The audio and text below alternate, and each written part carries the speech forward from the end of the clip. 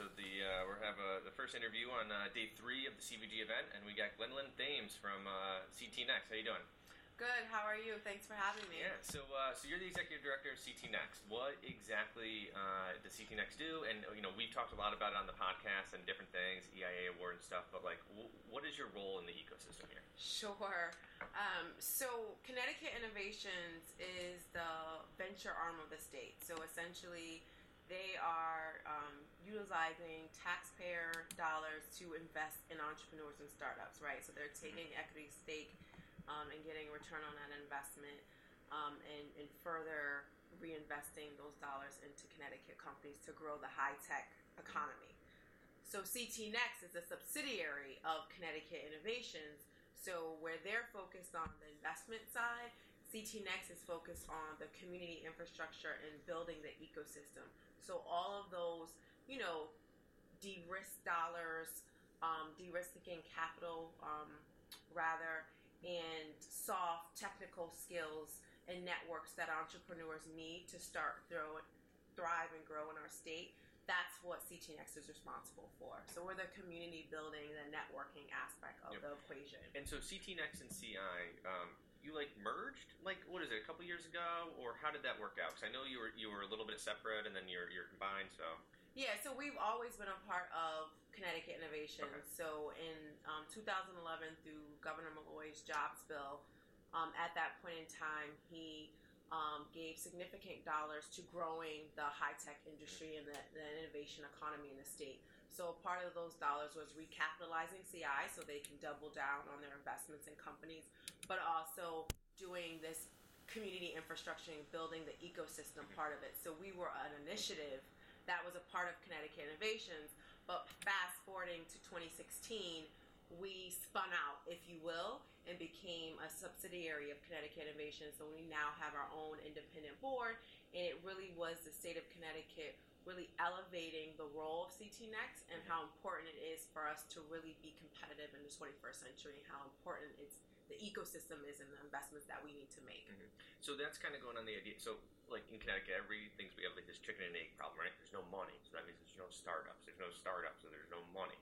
But it seems like there's a lot of things that have been happening. I mean, I went through the Reset Accelerator. There's other people that have gone through these programs, and it's from your standpoint, it's almost like if we don't have an ecosystem to bring people into, there's no money or no startups, and there's that kind of play with it. So what is the role of all these other, again, the soft money, the soft skills, the infrastructure, right? Because is that just the accelerators? Is that just these co-working spaces? What is the infrastructure, and what do we need more of, I guess?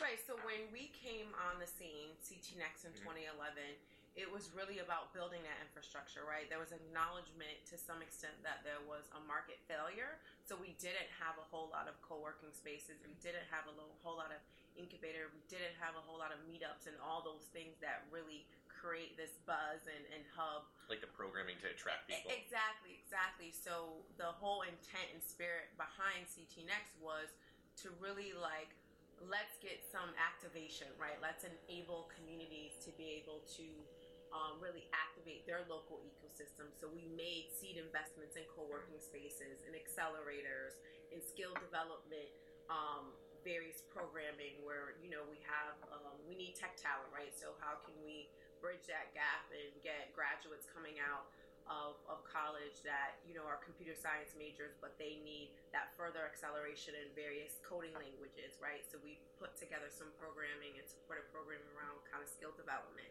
So those were the type of investments we made and we've been making over the past few years since 2011. Again, building that community infrastructure and really allowing people to connect with resources, right? Because there's a whole lot of entrepreneur talent and human capital that we have here, but there's no place for them to go, right? So how do we bring them out into the community and really make it visible for people to see and give folks various convening spaces to connect and knowledge share? So it's you built the foundation. If you build it, they will come. sort of idea? Right. I mean, it's a little bit of both, right? It's like we know it's there, so how do we create more opportunities for people to connect? But then also, how do we drive more people to start thinking about that and building a culture around it, right? Mass attracts mass. Exactly. Yeah, and so not only is CT Next the ecosystem, the foundation, the service providers, and the co-working spaces, but the EIA awards, right? Those are to try to like stimulate a little bit of initial kind of movement in a lot of these companies, right? I mean, talk a little bit about that, right? Where obviously, again, from a service provider, you want to support these different co-working spaces and different programs and so forth. But how does CT Next support the entrepreneur? Like, yep. So it's a dual, it's a two-pronged approach that we've taken. Mm-hmm. So we support the community, right, and the community infrastructure and building that out. But also we provide a host of direct funding and resources to entrepreneurs ourselves. All right, so tell us a little about how, from an ecosystem kind of standpoint, you guys support the co-working spaces and all that kind of stuff. But then from the entrepreneur perspective is that you have these different programs to kind of almost kind of like bootstrap the small guys and the guys that are like thinking about the new idea and stuff like that. So talk a little about how CT Next supports the entrepreneurs, not just like the ecosystem.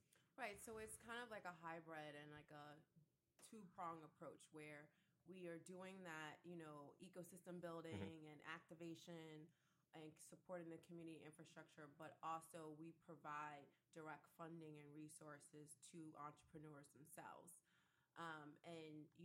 With that, one of the programs that's very popular is our Entrepreneur Innovation Awards program, EIA, which is our Connecticut-style Shark Tank. Mm-hmm. And it's really centered on the notion that we know there's a whole host of human capital here, startups that have ideas, have really good concepts, and sometimes they just need a little bit of money to get them from point A to B, mm-hmm. right? It may be an early prototype or early beta test or a market feasibility study mm-hmm. or what have you. So this idea of providing these small grants, so up to $10,000 to really de-risk mm-hmm. the technology and really get you in a position where you're ready for some private institutional capital, mm-hmm. if you will. And we really see our role as providing that de-risking capital, grant money, if you will, and kind of no strings attached to really kind of move them along and again, make the technology, further advance the technology and make it more palatable for an institutional investor. Yep. And then, and obviously, there's the indirect assistance by helping with the co-working space and the accelerators, right? Because those exactly. Those are the service providers right. for the entrepreneurs, and they're the ones feeding the EIA, right? Right. So we support entrepreneur support organizations. Mm-hmm. So those organizations that are supporting entrepreneurs, but we also provide the direct assistance as well mm-hmm, to mm-hmm. entrepreneurs. And so I assume they're like with CT Next is the brother-sister relationship where like you almost want to get to the point where they graduate out of CT Next kind of programs and everything and go on to CI. Is that kind of the model? Yeah, absolutely. There's definitely the pipeline feeder, right? So, to the extent that there's cross-pollination between companies that are in the CT Next wheelhouse that, go through our pipeline and then get ready. So they may have gotten an EIA, for example, and then they can go on to CI and get a pre-seed mm-hmm. and then enter into their Series A portfolio, right? And we've seen that a lot. And there's also, other programs that we offer to retain talent here and for our small early stage companies to access talent. We fund an internship program, which is mm-hmm. called the Technology Talent Bridge Program, where startups can get access to up to $25,000 in grant money to hire an intern for a period of time. And we hope that if you have a near-term job opening that you're able to kind of try before you buy and slot that intern. It's always nice. Right, and slot that intern into that role. And we see a lot of our CI portfolio companies that are utilizing the services that we're offering on the other side of the house. So it's definitely a brother-sister relationship there. Nice. So I'm going to say that I'm going to ask a difficult question, but it shouldn't be a difficult question for you. Oh, well, now, right? Fair warning. Yeah, fair warning. Shots fired. So everybody, talks about when we were talking about building an ecosystem and how do we become the next Silicon Valley? Because that's, one of the talks about what innovation places, right? Where we want to be the next Silicon Valley or a version of it. So just talk about, what the role of like government is in creating that startup ecosystem, because, you'd have some on one side say you can't do it without it. On the other side, it's like it hinders, right? So tell us a little bit about, your thoughts on that. So that's always an interesting question, and it's a policy question, and it's a philosophical debate, if you will. And I think, one of the things that, we have to acknowledge is that when we started this work, it was really acknowledging that there was some market failure, right? So from a government perspective, I think there's always ways that you can provide interventions, but not that's the end all be all, right? So any intervention that you put in there to fill a gap or to meet a need, there always has to be the out game, right? And where does that get us to? And I think for us with the whole CT Next and building this ecosystem and building the community infrastructure was recognizing that there was a gap and that we can put some interventions out there. But over time, the private market should respond, right? We shouldn't be leading it. We can intervene, but ultimately, we want to see the private market responding and the market maturing, and we're already starting to see that. So a lot of communities that we invested in over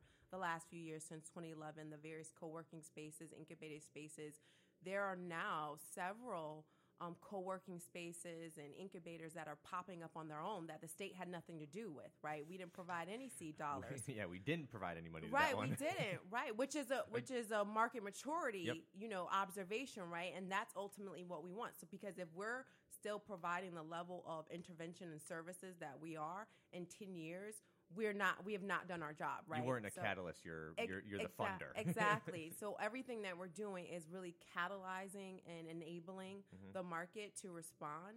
And we're really starting to see the fruits of that labor. So over time, our money and our efforts should pivot, right, and should change. Yep. So since 2011, that's kind of when you really started, funding stuff and everything. Is that what, like the inaugural date of CT Next? That was like.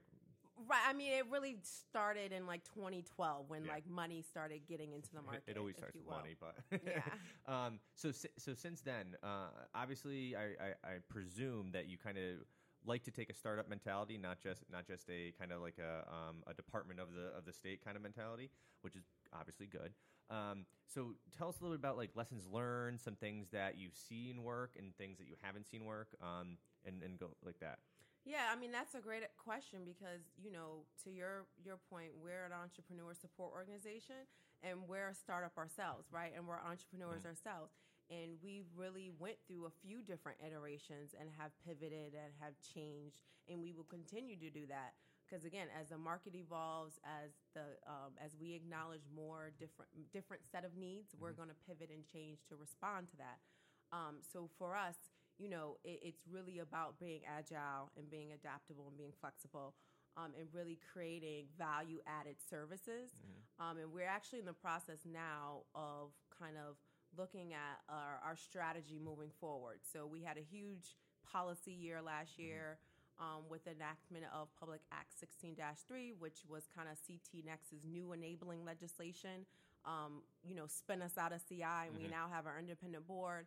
We have all these new programming as far as Innovation Places, the Higher Education, Entrepreneurship and Innovation Fund, all these things. So now it's a matter of, okay, we have all these new program expansions. Like, what strategy is going to drive that over the next 5 years so we really have sustainable, lasting impact? Yep.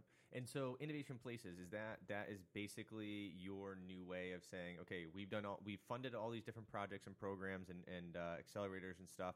We've seen how that's enabled the ecosystem. Now let's put some gasoline on the fire and really kind of do a bunch more, and then again get it to the point because I was part of some of the groups, and it seems that you're just looking to get a couple more years of helping some of these organizations or some of these programs really get off the ground, and then after that they should be kind of going themselves. So is the Innovation Places like the gasoline that's being thrown on the fire that or the spark that's here? Right. I mean, Innovation Places is kind of really recognizing that the foundation was built. How do we double down those efforts and take it to the next level? And again, to your question earlier, there's a host of lessons learned, right? And I think acknowledging that, where we are and how we can continue to pivot and grow. And Innovation Places was in one response to that. Mm-hmm. Nice. So we're gonna wrap it up, but couple of tidbits, kind of things for entrepreneurs that you think that they should be thinking about. Any tips for them about how to, obviously, where to go to get into some of these EIA awards and all that kind of stuff? Yeah, I mean, I honestly would encourage everyone who is an entrepreneur or thinking about building a company and kind of want to get acclimated to entrepreneurship. Please check out our website, www.ctnext.com, and become a member, because that way you're now hooked up, LinkedIn, and kind of can follow us and know what's happening. Because even to the extent that, you may not be ready for an EIA, but we encourage you to attend so you get a feel and vibe of like how it goes, what to expect.